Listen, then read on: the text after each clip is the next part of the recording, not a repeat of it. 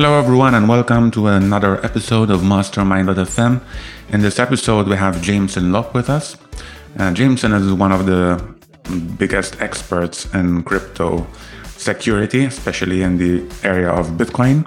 And he's the co-founder of Casa, which is a wallet solution for holding your crypto Bitcoin keys. It's a Bitcoin only solution. Now, in the Bitcoin space, we have various solutions for custodying your Bitcoin, and these can vary from fully custodial solutions like Coinbase, or you can also buy hardware wallets on the other end of the spectrum where you would take responsibility for holding your keys. The problem is that with holding your keys in a hardware wallet, it's a fairly technical process, and it's prone to people losing their keys, unfortunately. And on the other hand, if you hold them with a custodian, you're giving up full control of the keys, which is also something that is dangerous because you're assuming a lot of risk from a third party. Now, Casa bridges the gap, or intends to bridge the gap between these two solutions by offering a custody solution where they handhold you in setting up a multi-signature wallet. And we'll get into all this during this episode. We'll explain how the multi-signature solution works, what Casa offers. They have different plans depending on the kind of user, and even they have inheritance planning, which is something I find really interesting. And we'll just talk about security, how to keep your keys safe, how to recover keys if you lose them. So for anyone who's interested in Bitcoin, buying and holding Bitcoin, I think this is a very important episode to listen to. Even if you don't end up going with Casa, it's very interesting to hear about the different considerations that one must keep in mind when holding Bitcoin. So without further ado, let's go ahead and listen to Jameson together with myself and my dad, Joseph. Hi, Jameson. Welcome to Mastermind.fm. With me, I have my dad, Joseph, as well. And today we'll be talking about Casa and how to keep your Bitcoin secure. So again, welcome, Jameson. And to start off, I know that you've been on many podcasts. People know you. You're one of the OGs in the crypto space.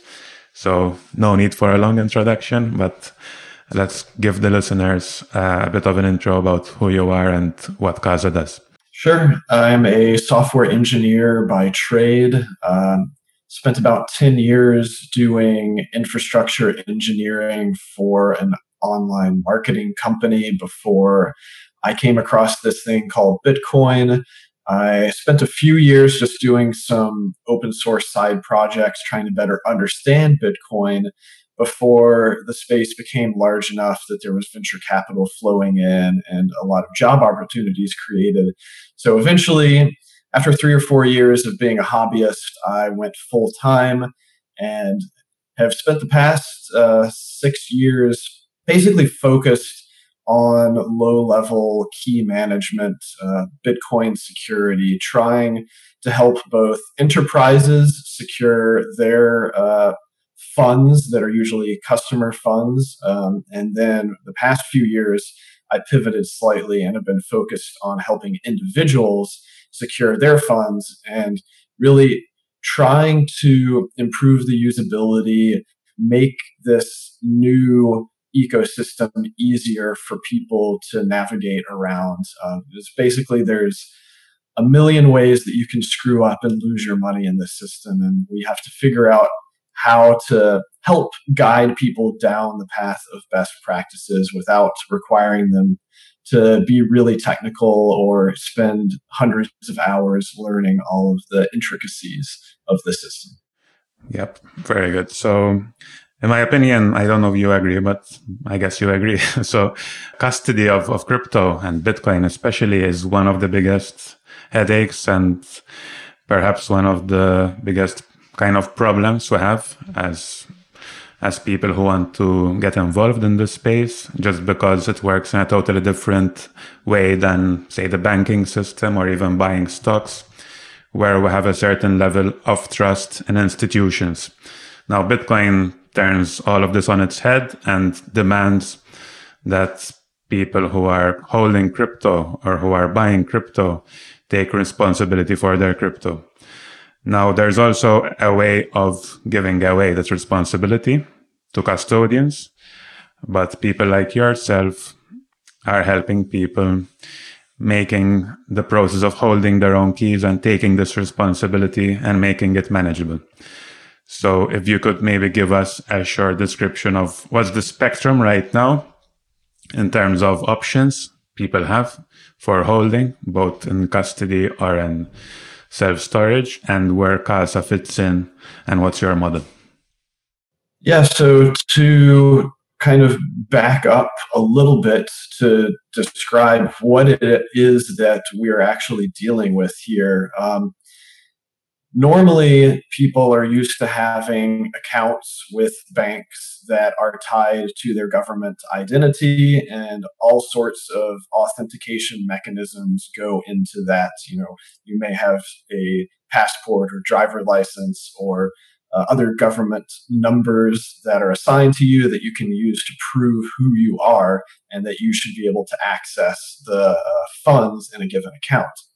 And then what has happened, with the internet age is we've started putting other forms of digital access onto that: usernames, passwords, email, and SMS, 2FA. It gets fairly complicated, but at the end of the day, you can always fall back to using whatever your government identity is in case you lose those digital authentication mechanisms. Now, we are moving onto a new system now with Bitcoin, with these public permissionless cryptographic based protocols that they don't have an understanding of government identity. Rather, the thing that allows you to control your asset is a private key, which is really just a tiny amount of data. We're talking less than a kilobyte of data. For the less technical people, it's kind of equivalent to a few sentences worth of random characters. And these really are the keys to the kingdom. And if you have the correct key, then you can follow whatever the rules of the protocol are in order to move those funds around. And if you don't have that key, you can't do anything. So it becomes very apparent that this is a critical single point of failure. If you screw this up, you can have a catastrophe where you either have your money stolen from you by someone else who gets that key and takes it, or you simply lose access to it and no one in the entire world can get that money back to you. So what we end up with is a spectrum of different ways that you can store this data, or even have someone else store this data for you. And depending upon how you do it, there are different trade-offs for the convenience of you being able to access it versus the security properties of who can stop you from being able to access it versus privacy issues. There's so many different considerations that it's very hard to say that this is the right way to do it. I think it's important for people to understand the trade-offs.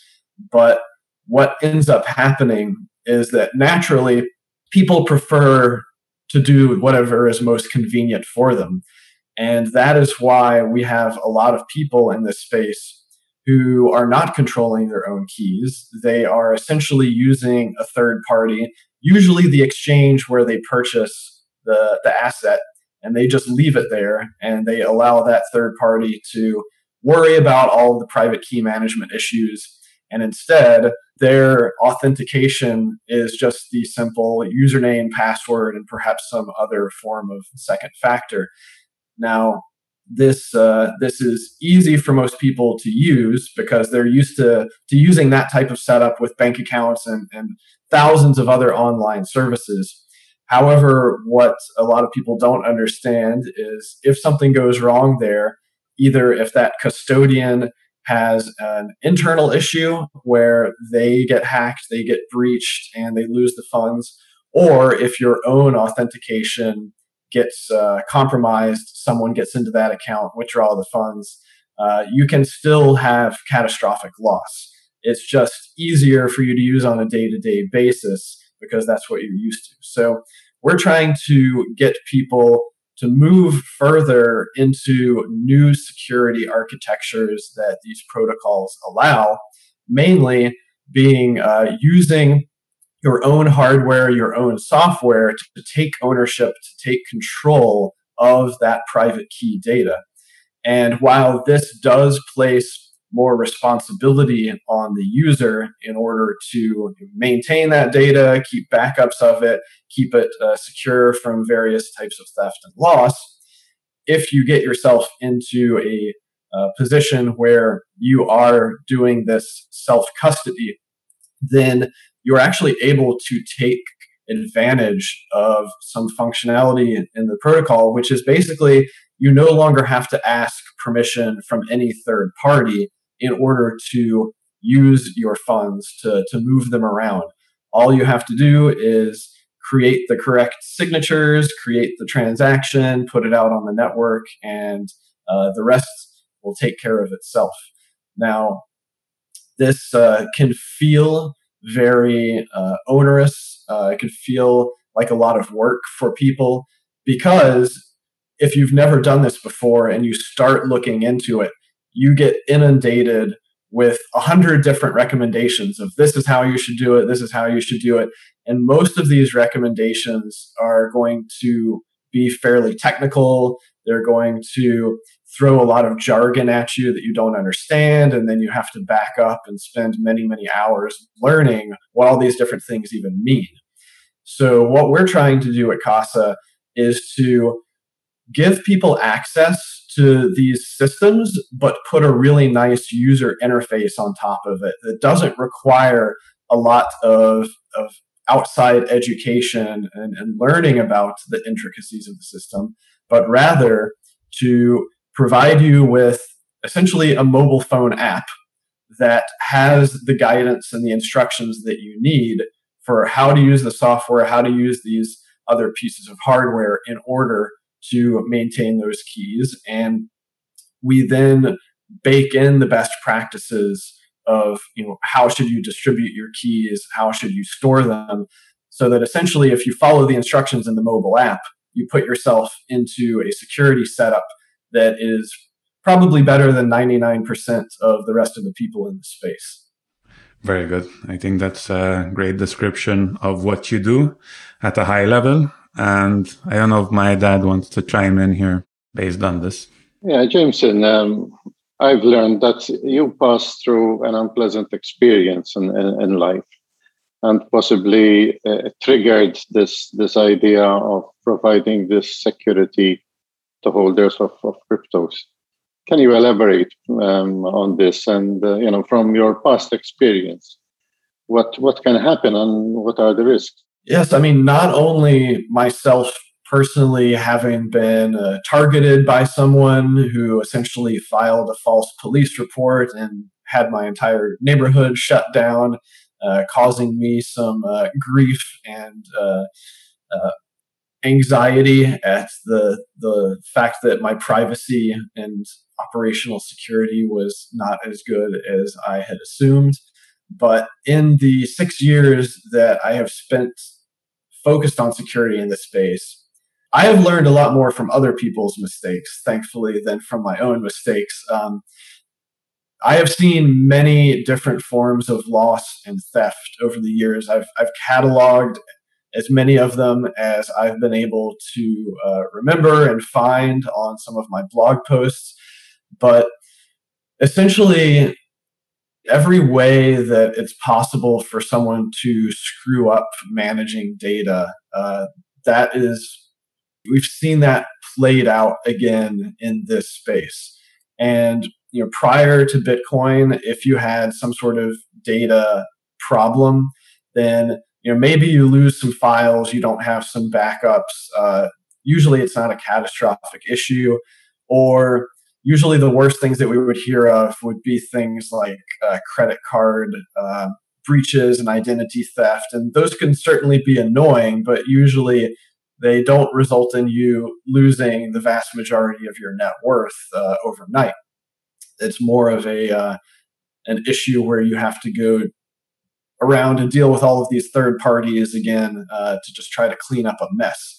So the problem, I think, in the disconnect between the old forms of data loss and the issues that we have now with private key management is that you can't go back and clean up a failure if you have a private key catastrophic issue. So instead, you have to put in the work up front. You have to be a lot more proactive about putting yourself in a good position so that you are well defended against all of these different forms of threats and loss. And that's just, it's not the type of environment that people are used to operating in.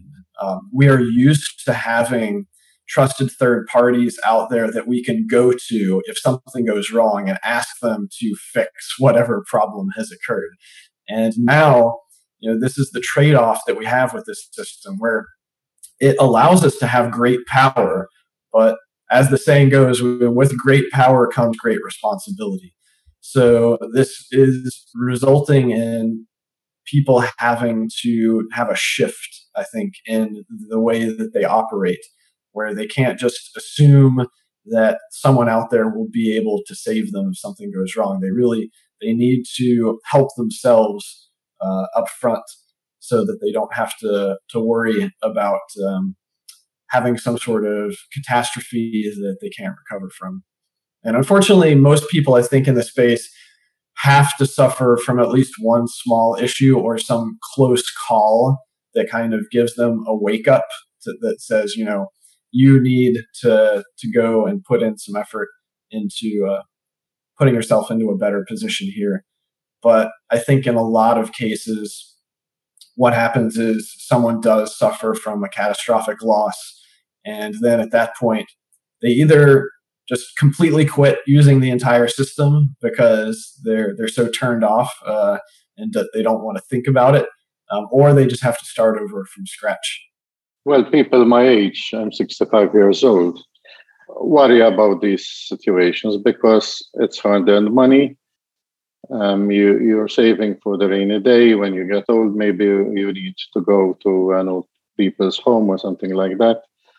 Therefore, it's important that we protect these savings. There are various threats, as we were saying: lost debt, hacking,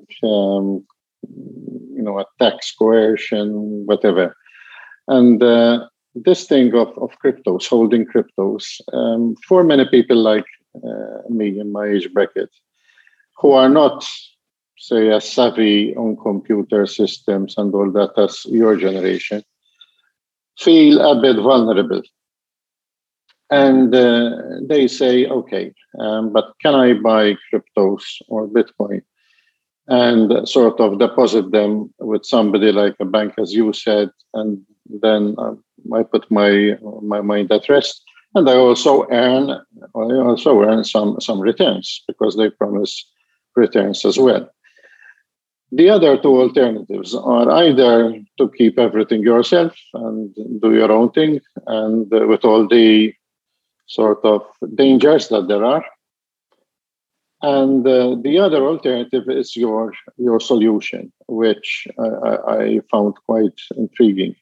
I also heard your slogan, help people to help themselves, which sounds great, actually. Don't you think that the public might perceive this to be, too generous and altruistic to be sincere? And in this mission, again, did your personal experience affect you? And when I ask you, why should I put the money with the Bitcoins with Gaza rather than with another company that gives me returns?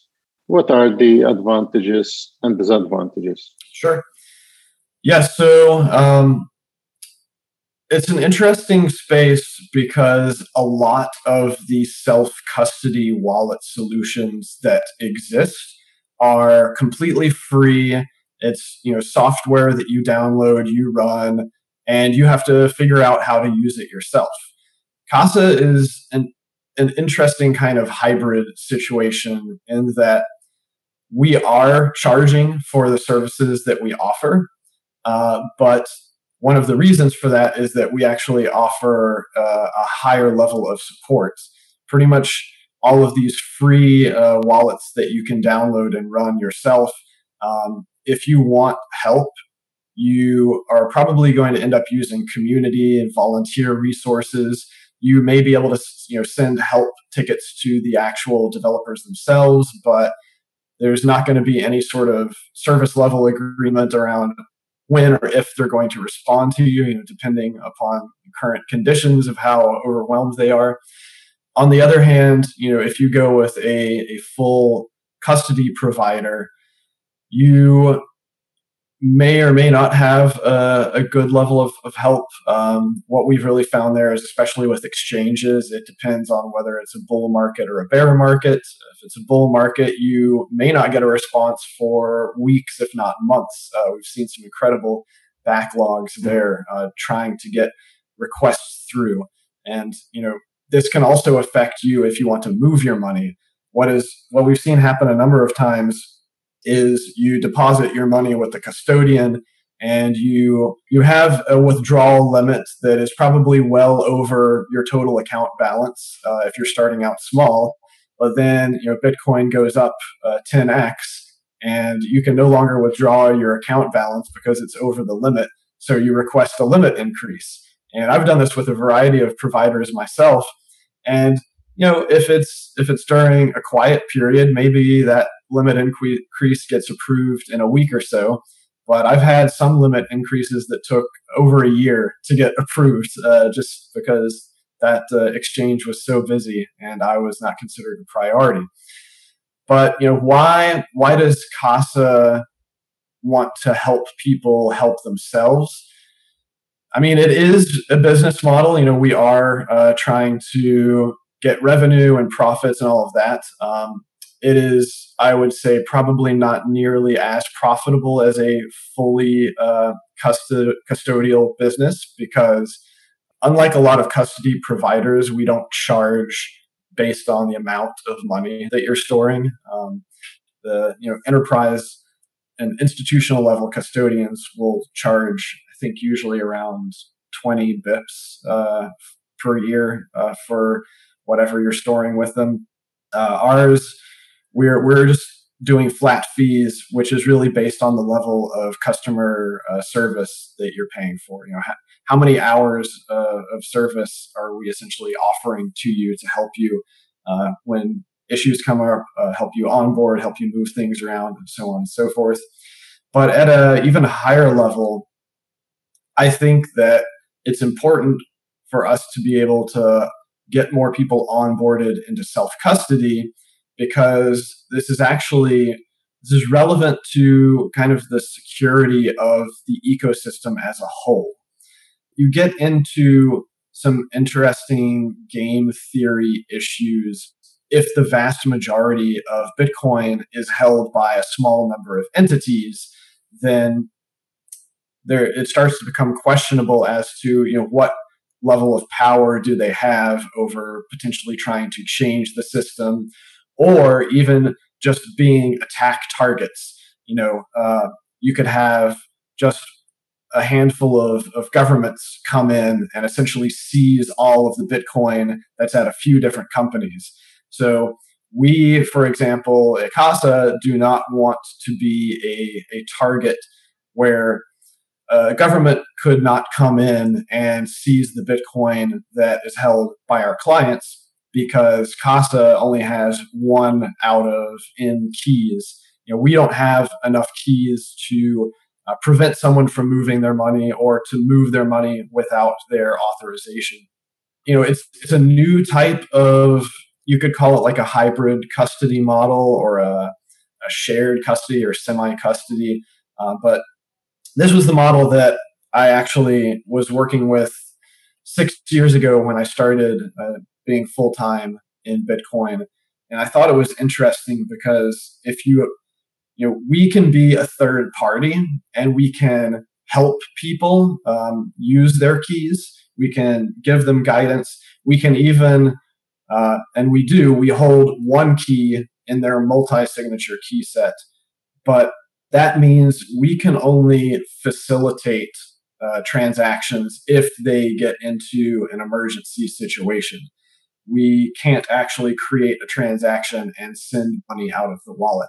And so this is an interesting setup where, at least from a regulatory standpoint for now, we are not a bank. We are not providing banking services. We're not a financial regulated service provider. We're just a software and a service provider where we can kind of sit in this gray area where we can help people, but we don't have power over their funds. I was going to ask you about this.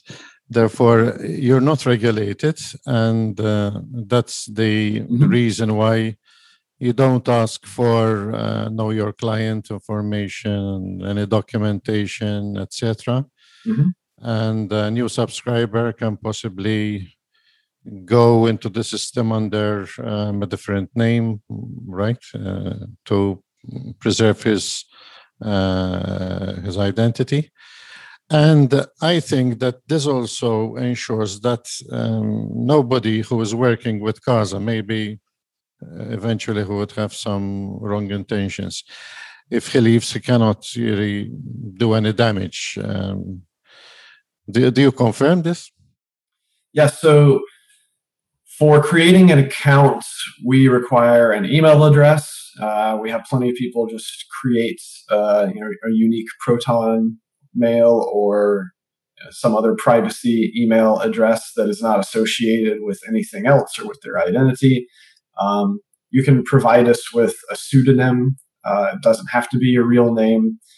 And it can get a little tricky because for our premium clients, we ship physical hardware devices.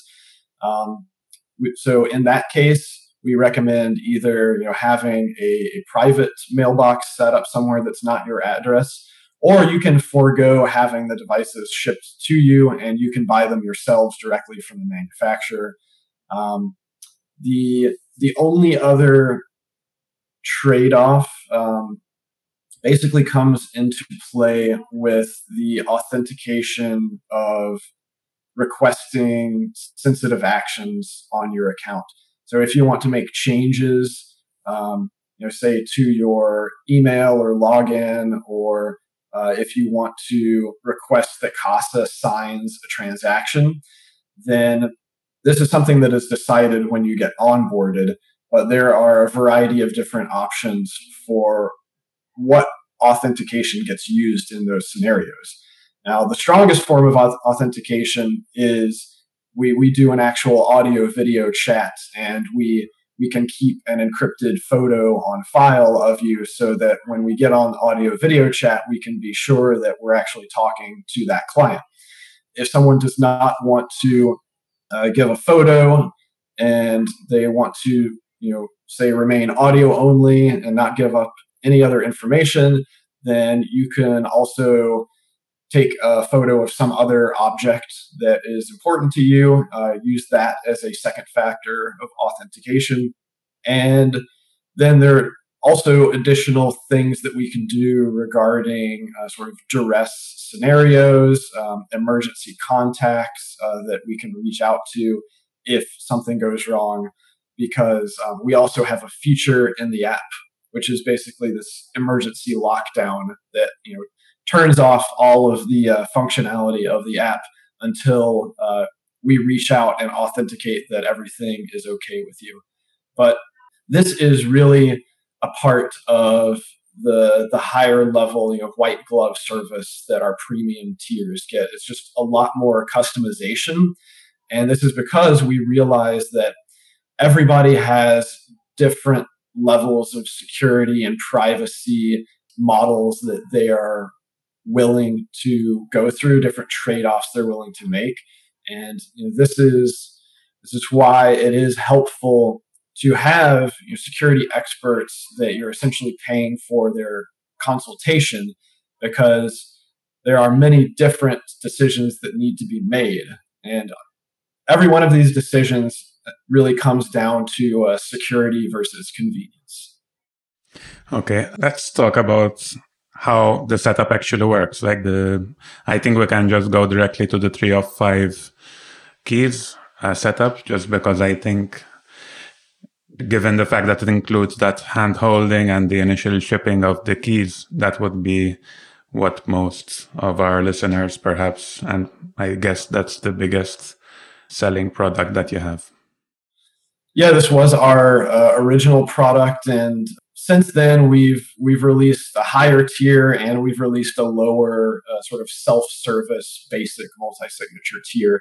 This is the platinum tier, the 3 of 5 key shield. So essentially, the way that these Bitcoin transactions work, like we've already said, is you have a private key, and that controls the funds in a given address. And if you want to spend the funds, you have to create a signature with that private key, and then you broadcast the transaction to the network, and it validates that everything is correct, and that allows the funds to be moved. But that is only the simple single signature way of doing things. For about 8 years now, the protocol has supported something called multi-signature.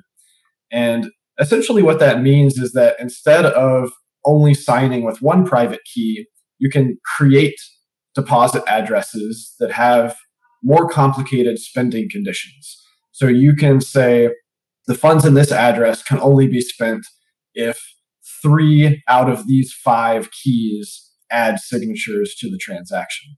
If you only have one signature or 2 signatures, then it's not a valid transaction and the network should reject it. And as you can imagine, this gets a bit more onerous because you have to go around and get private keys from various places. But the idea here is that this is for highly secure long-term storage. And so the way that we accomplish this is that we've designed a system that is eliminating single points of failure. And that means absolutely anything that can go wrong. We don't want there to be a single thing that can go wrong that can cause you to lose access to your funds. So the way that we do that is through diversity. That's diversity in where the keys are stored, diversity in how the keys are stored, diversity in different manufacturers and companies that are used for the key storage. So the standard 3 of 5 setup, you'll have, like I said, 5 different keys. One of them will be held by Casa completely offline, can't get used unless you go through all the authentication mechanisms that we set up with you. One of them will be stored on your phone and will be secured by the secure element that's in the hardware on your phone. So that means in order to use it, whatever unlocking mechanism you have on your phone, whether it's a PIN or biometrics or facial recognition or whatever, that will be sort of the authentication mechanism for accessing that key. Then you will have 3 different air-gapped hardware devices. These are Trezor, Ledger, Coldcard, and so on. We'll continue adding support for more, whatever is popular and well vetted on the market. And each of these 3 devices will generate its own set of private keys, and that will never be touched essentially by the internet. And so what you end up with here is 5 different keys. Only one of them is on an internet-connected device, which is the phone, and that is really used to add the first transaction or first signature to a transaction when you're initially creating it. Then, in order to finalize a transaction, you will need to travel around to 2 different other devices and have them add signatures. Normally, this is where it really comes down to the client and what their own situation is. You may keep one of those devices in a safe in your home. You may keep one at a secure area at your office. We recommend keeping one in a highly secure vault, either at a bank or a private vaulting company. And the whole idea here is the geographic separation, of course, gets you security from attackers.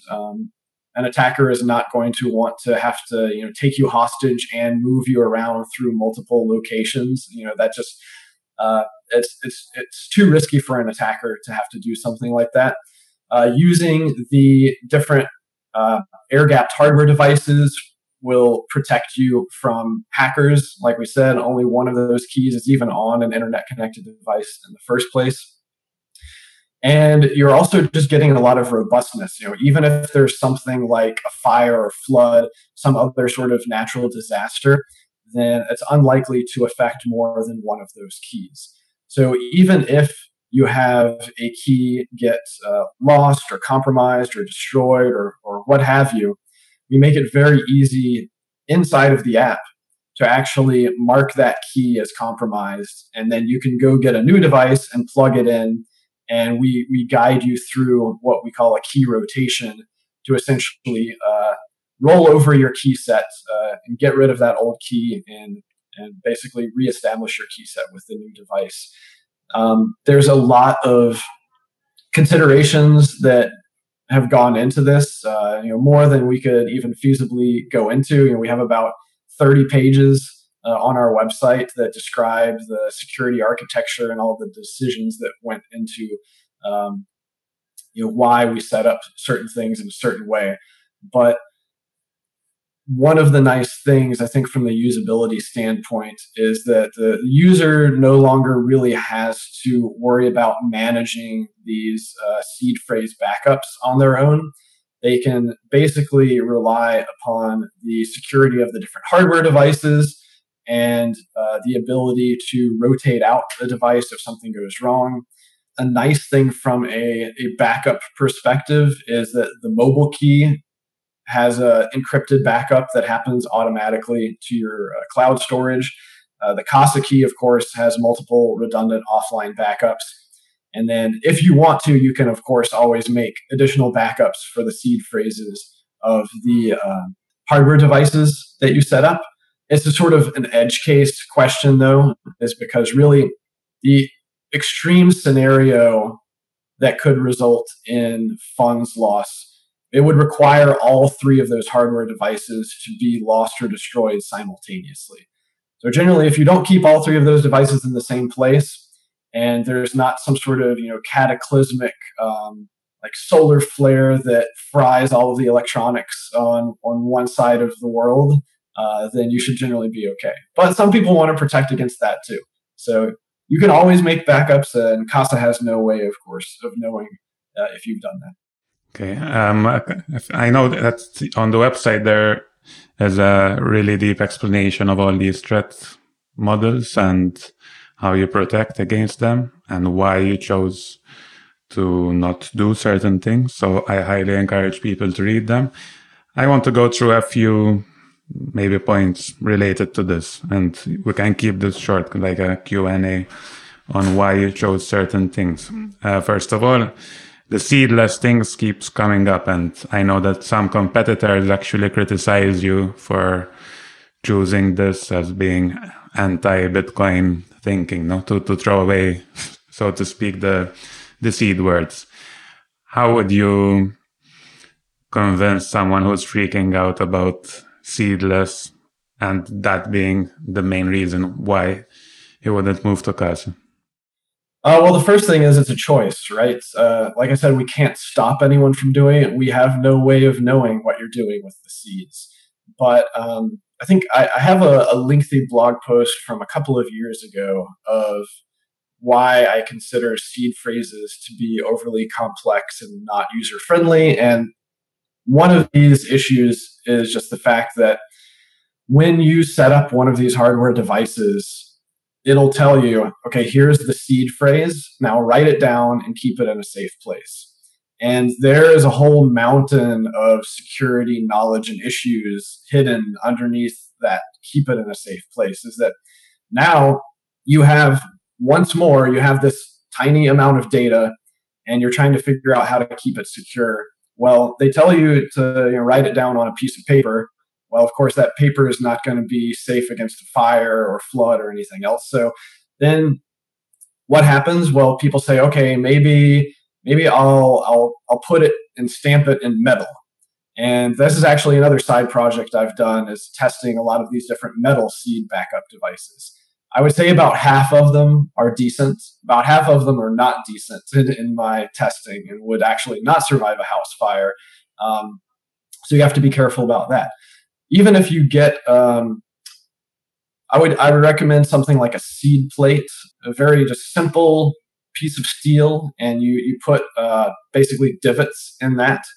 That's going to be robust against really any type of loss, but you still have the issue of physical attackers, because this is not encrypted data. It's just in the clear. So any physical adversary who manages to find it, now they have that seed phrase. So if you want to protect against physical attackers, now you start going down this other rabbit hole of, well, do I put it in a highly secure bank vault? Well, even if you do that, you should probably assume that a rogue bank employee, or sometimes banks have been known just to drill open safety deposit boxes and empty them out, or they might get coerced by agents of the state to do that for who knows what reason. This is basically, you can see, like, we're going down. We're trying to figure out what is the actual threat model. How do we secure it against everything?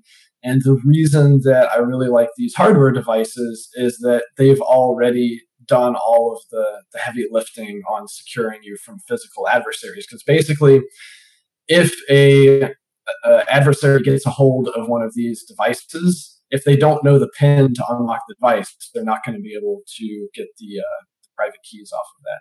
So, this is it can be a controversial topic. Sort of my take is that it simplifies things. It makes it easier to reason about the security model. And when you have a security architecture that is using all these devices, but then you also have the seed phrases in the clear and basically backups of this data, then you have to figure out, how does this possibly make the security model weaker? Because, for example, if you were keeping the backup in the same place as the actual device, then you've completely lost any protection against physical attackers and having those keys distributed.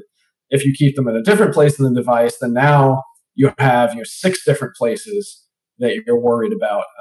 3 for the actual devices and 3 for the seeds. So, yeah, I mean, this is kind of goes back to what we really started out with, was saying that there's no way that you can say this is the perfect way of doing key management, because every decision you make has trade-offs. And when it comes to having like the seed backups, what you're really saying is, I am interested in trading off some security against attackers in order for more security against loss. By having multiple redundant backups, I know that even if I lose this one over here, I can always recreate it over here. But now you're kind of ping-ponging between 2 different issues. So, yeah. What at Casa, we tend to lean towards user-friendliness and simplicity. Mm-hmm. I think actually that with one key, the seed backup is pretty manageable and I can figure a safe way to do it. But when you have 3 keys to protect, that becomes a major headache and anxiety-inducing exercise to protect them as well as your keys. Right. Yeah, because if you keep backups of all 3 hardware devices, then that is a spendable threshold of keys right there. So if an attacker got all 3 of those, they could spend from your 3 of 5 key set. This is generally our recommendation if someone wants to do backups, is we say keep 1 backup and keep that in the highly physically secure bank vault that you are sure that almost nobody is going to be able to get into. And even in the extreme case where, like, the bank goes rogue or they get coerced, then you're going to be okay because that's only 1 out of 5 keys. Mm-hmm. Yeah, and in terms of bank vaults, I think they're common in the US, but here in Europe, they're kind of on the way out. I know that in Malta, where my dad is, they closed them off. And here in Spain, when I last looked, it wasn't, no major bank was offering them. So Interesting. It's not that easy to find this bank vault. In terms of the iCloud, this is another thing, the iCloud backup. So some people hear iCloud, they remember the hacks, and they freak out about iCloud. So what exactly is the model there? And can somebody use Casa without using iCloud? Sure. And also, this is another thing that, we have a blog post about how the mobile key backup system works.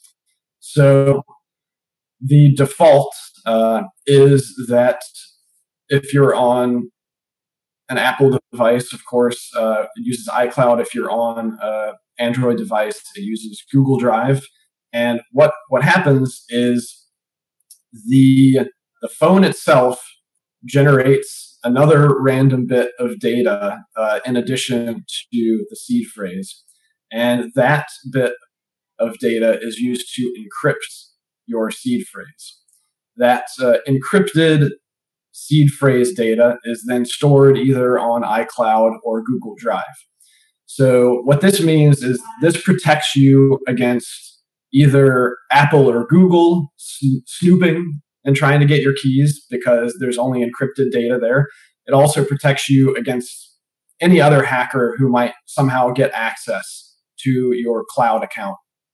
And the important part here is that decryption data is actually sent to Casa, where it is then additionally encrypted with hardware that we have. So what you can think of this as creating kind of a 2 of 2 multi-sig just for that one mobile key.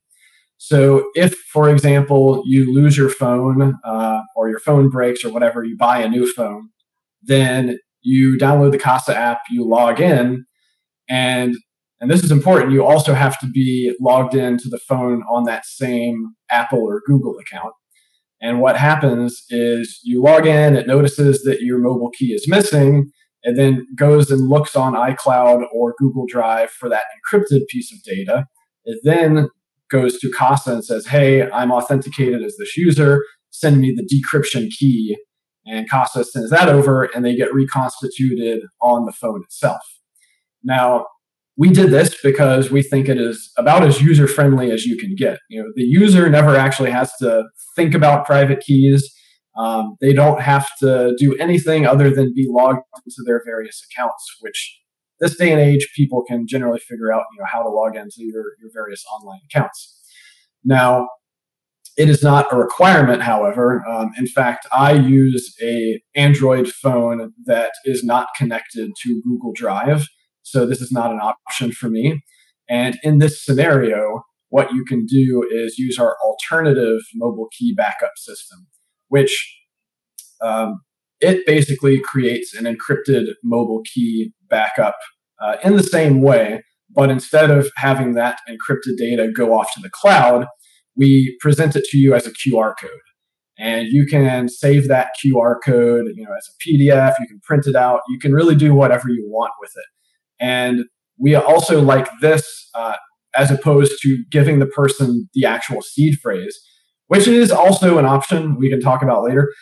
But once again, the reason we do this is because we can't make any assumptions about how the client is going to store that data. We have to assume that it may not be safe against physical attackers. And since this is only encrypted data, we know that even if a physical attacker finds that QR code, that paper printout, whatever, they are not going to be able to access those private keys.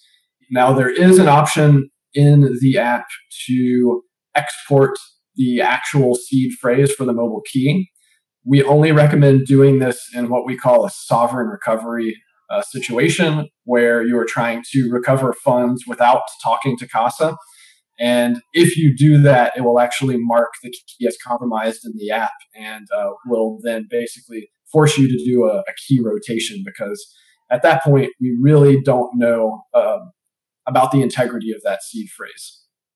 Okay, very interesting. So, yeah, the flexibility is also available within Casa to kind of set up things the way you want them if you think a particular setup is more secure for you. So that's really great. And now in terms of hardware devices, you chose to use the Trezor and the Ledger in terms of sending them out to your clients. Is it because they're the most commonly used? Because, for example, the question might arise, why not use a Coldcard or a Bitbox? Yeah, so Trezor and Ledger are by far the most popular and I would say battle tested. They tend to work quite well. They have different security models themselves, and this is why we recommend using a diversity of devices. Now, we also support Coldcard, though it is not a default device that we ship out. We will ship it out to our top tier customers if they ask for it.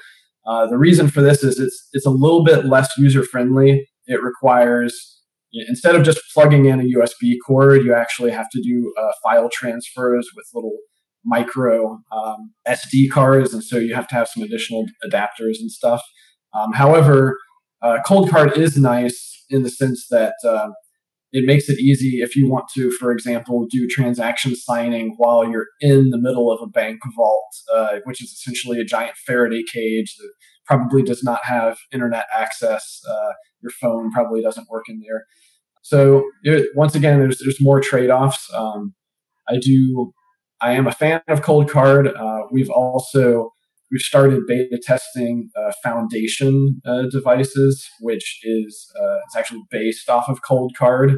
So it's a very similar experience, and we'll have I think a similar security model. So it is once again an issue of sort of convenience and other trade-offs, but there are many other hardware devices on the market that we could add support for, but each time we add another device, that just it creates more complexity, more things for us to have to support. And one of the trickiest things that we've found over the past few years is it's a result of the high level of security that we chose for this architecture, and that basically is the trade-off of the fact that we're using a lot of hardware and software that Casa has no control over with all of these devices. And that is a good thing because it minimizes the trust that you have with Casa. When you are signing a transaction, obviously you're creating it and adding that first signature on the phone, but then you're having to go around and you are additionally verifying all of the details of that transaction with multiple other manufacturers' hardware and software, so that that even if there was a bug in the Casa software, you would catch it while you were validating, like on your Trezor or Ledger. And this is great for security. The downside is, it's possible for these other manufacturers to change their software in ways that makes it less user-friendly. Or, we've even had incidents where it was actually the Trezor Model T firmware was incompatible with our signing for almost 2 months last year. And so this is one of the things that we're working on, trying to improve the communication between the different hardware vendors and software wallet vendors in this space, so that we can stay on the same page and not step on each other's toes. Mm-hmm. Is there a threat where the app itself gets compromised and does something untoward within that time period where it's compromised, where it changes the model, say, out of 3 or 5, it might siphon off the funds? Or yeah, this is actually a fairly common question, at least from the more sophisticated people, is like, what is the worst case scenario if Casa either went rogue or was coerced into essentially putting malware in the app? Could Casa steal my funds?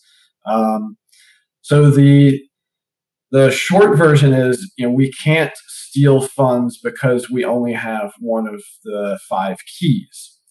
I would say the greatest threat against Casa software becoming malicious would actually be in generating deposit addresses that don't have the spending conditions that you believe that they have.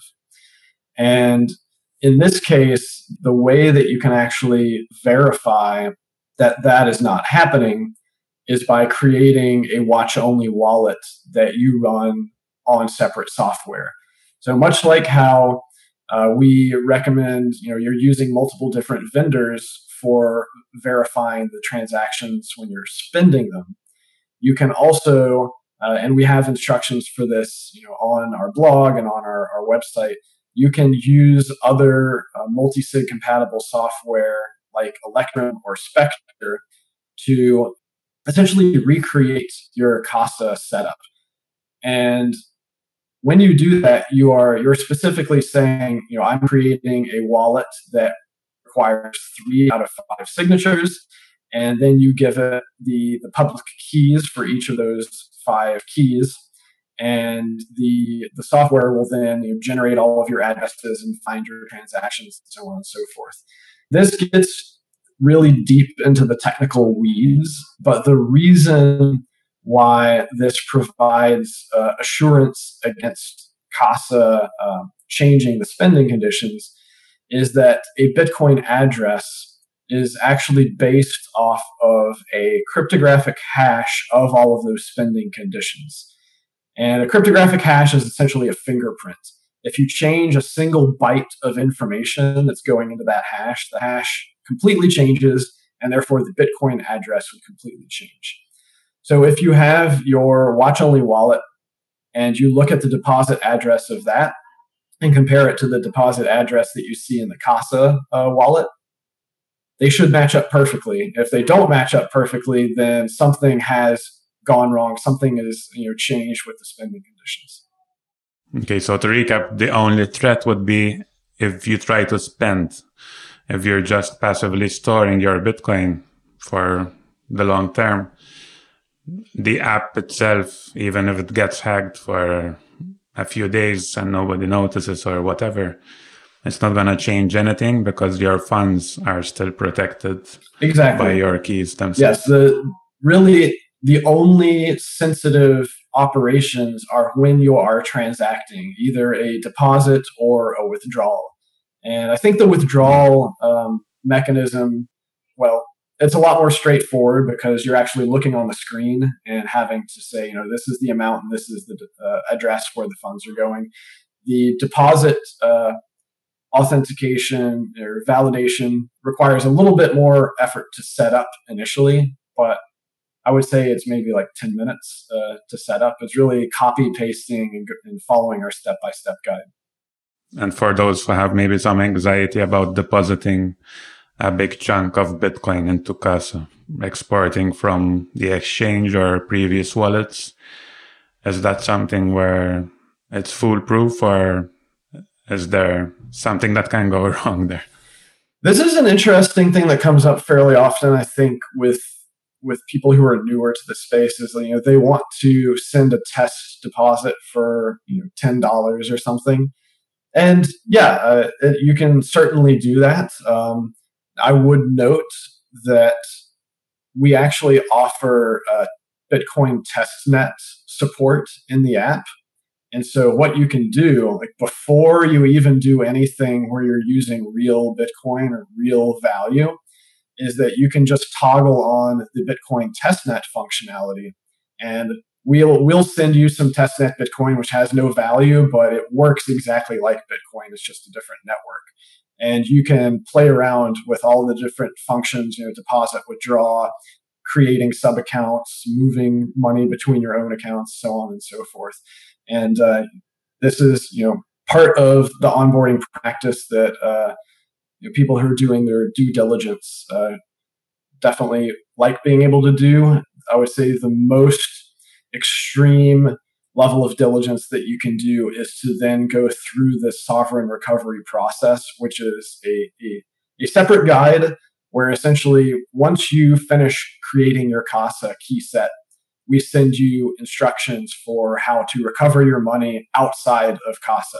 So this is, like we said, eliminating every single point of failure, including us as a company and us as a software provider, that we're essentially proving to you that we are following the various standards of the Bitcoin protocol, and that there are multiple other pieces of compliant software that you can download and recreate and spend your funds from, even if Casa gets hit by an asteroid or something, if we cease to exist for some reason. Okay. Jameson, you have 4 plans, right? Yeah.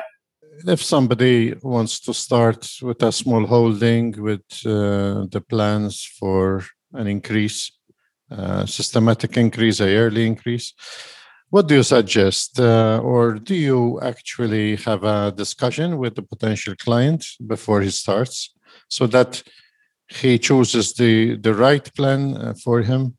And what about the fees? Are they fixed irrespective of the holding? How does it work? Yeah. So we have multiple salespeople who are available to schedule calls with.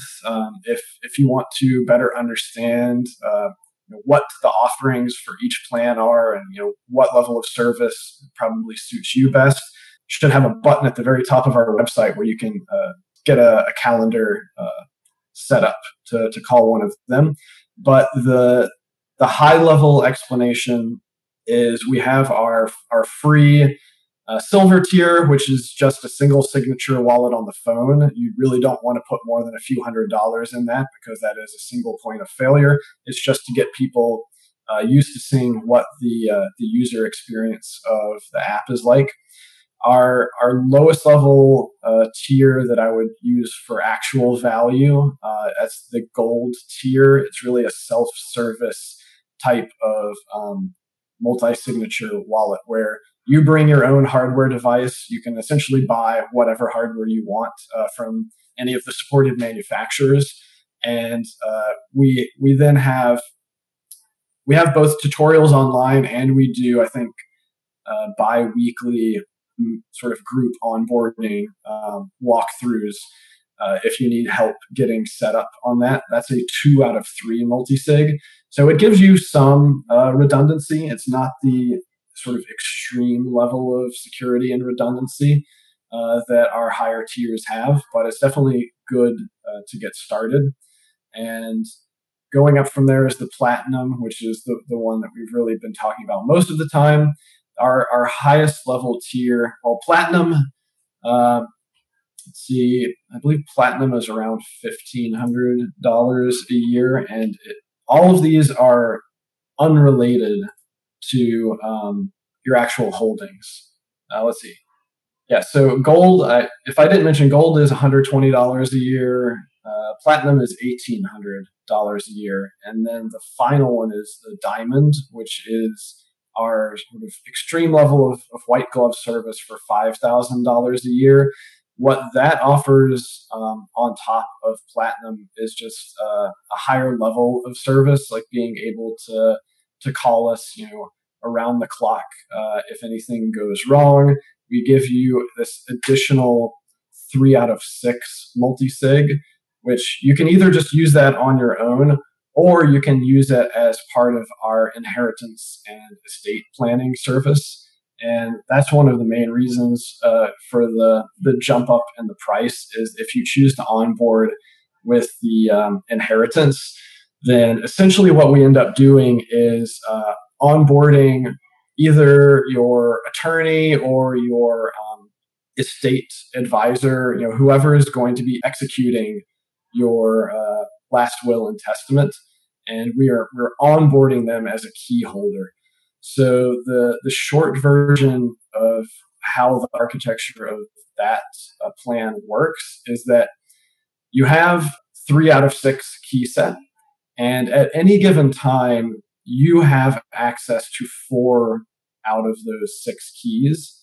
But then one of those keys is going to be held by CASA, and one of them is going to be held by the estate advisor. One of them is also going to be held in some sort of deposit box that has beneficiaries listed on it. And so, of course, you can access that key at any time. But the trick here, and the important part, and the way that this was designed, is that at any given point in time, there are also 3 keys that can be accessed through the estate process. And so that is, the one key with beneficiaries in whatever safety deposit box or other deposit institution, and then CASA, and then the estate planner. So the whole point being that with essentially death certificate or a court order as part of the estate process, those 3 keys can be accessed even if your phone and other hardware devices can no longer be accessed. Very interesting.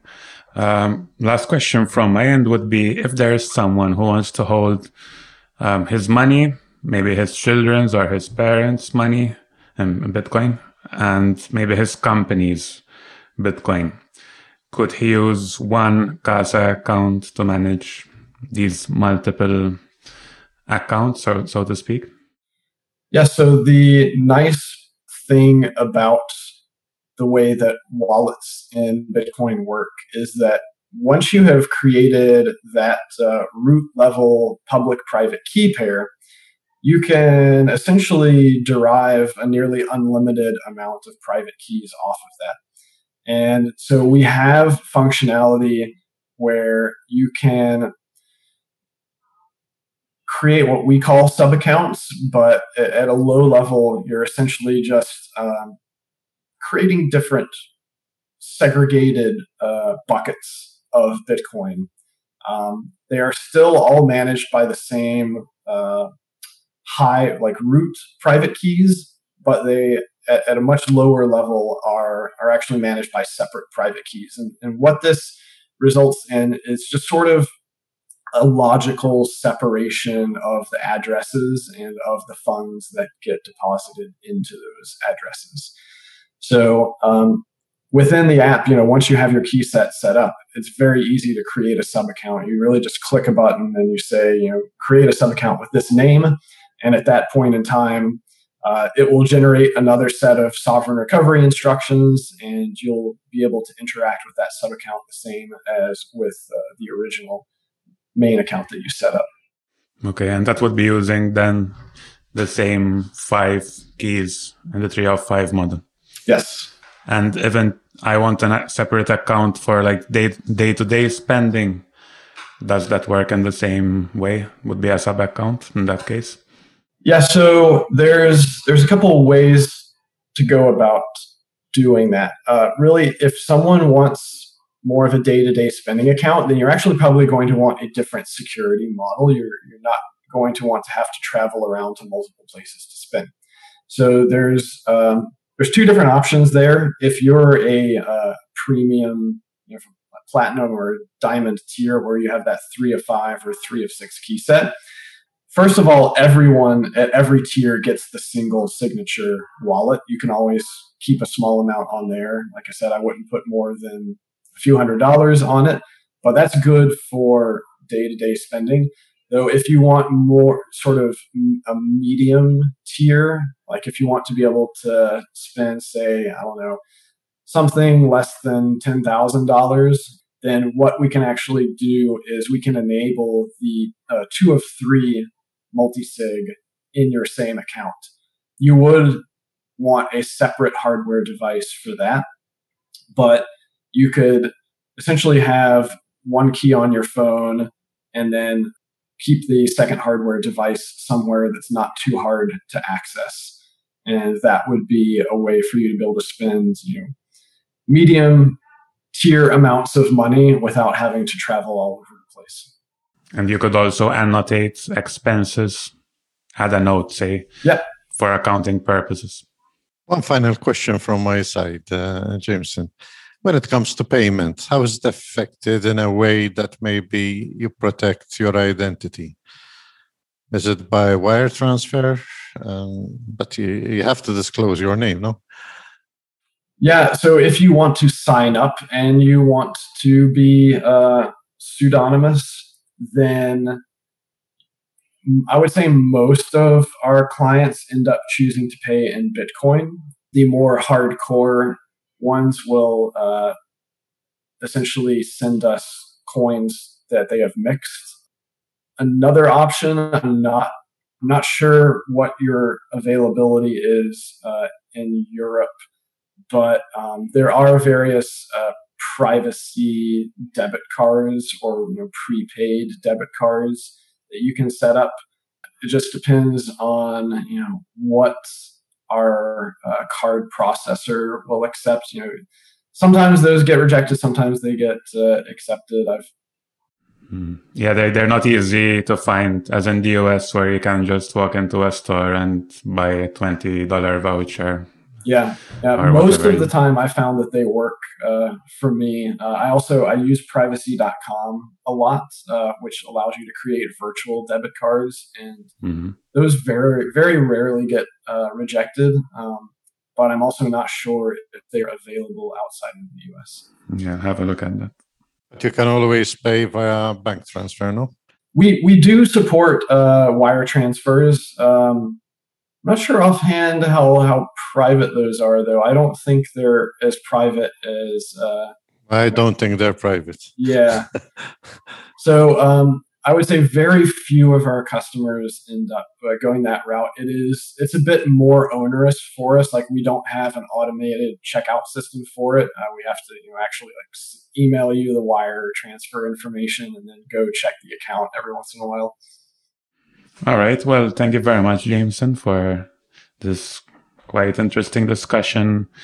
And as you were kept repeating during the podcast, rightly so, all this information is available on your blog, the Casa blog. And I also highly recommend people to look into your personal blog, where you can spend probably years looking through all the material. And there's also a list of extra resources that you collected from all over the web. So people, even if they're new to Bitcoin, they can probably just start from your blog and take it from there. So thanks a lot for joining us. And yeah, if you have any places to direct people both to contact you and to check out your products. Sure. Our website is keys.casa, keys.casa, and you can find my website, all my resources at lopp.net, lopp.net. Thank you, Jameson. It was a real pleasure. Excellent. Thank you very much, then. Thanks for having me. So that's a wrap for this episode. Hope you enjoyed it as much as we did. And as usual, I ask you to leave a 5-star review on iTunes if you like the show and all the other shows we've produced so far. Please let us know if there's any other topic that you'd like us to tackle or platform to review. We're very open for hearing from you, your opinions, whether you like the shows we're producing. And yeah, just if you've been listening to this show for the past few episodes, or it's the first episode that you listen, we'd really, really appreciate if you could even just get in touch and tell us how you're finding it, what you'd like us to improve, and things like that. So the email is podcast@mastermind.fm. Again, podcast@mastermind.fm. And you can also find us on Twitter @mastermindfm. That's it for today from us, and see you in the next episode.